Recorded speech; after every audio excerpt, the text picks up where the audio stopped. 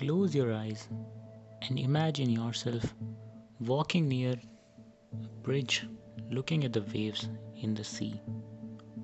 ये लहरों को जब भी मैं देखता हूँ तो एक ख्याल आता है, ऐसा क्या है इन लहरों में?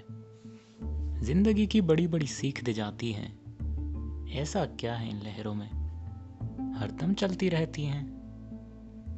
ना पत्थर ना चट्टानें इनको रोक सकती हैं, ना दीवारें और ना ही कोई बांध। चंद्रमा अपनी ताकत से इनको परेशान करने की कोशिश करता तो है, लेकिन ना लो टाइड ना हाई टाइड इनका कुछ बिगाड़ सकता है। उतार चढ़ाव तो इनके जीवन में भी हर दिन आते हैं, मगर ये फिर भी रुकती नहीं है। ऐसा क्या है इन लहरों में? किसी इंसान का जीवन अगर इनकी तरह हो जाए, वो किन ऊंचाइयों को छू सकता है, सोच कर देखिए। कुछ तो बात है इनमें, इनके दृढ़ संकल्प में। कितने मौसम आए, कितने गए, आंधी तूफान आए, मगर ये रुकती नहीं है।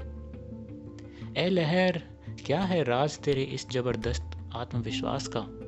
कुछ मुझे भी सिखा के जा आज। तेरी जितनी मुश्किलें तो अभी आई नहीं है मेरे जीवन में, फिर भी थक चुका हूं मैं। रुक जाने का जी चाहता है, मगर फिर मैं तुमको देखता हूं तो यही ख्याल आता है, ऐसा क्या है इन लहरों में? हमेशा मखमल की तरह लहराती रहती हैं, मगर कभी रुकती नहीं है। ऐसा क्या है इन लहरों में?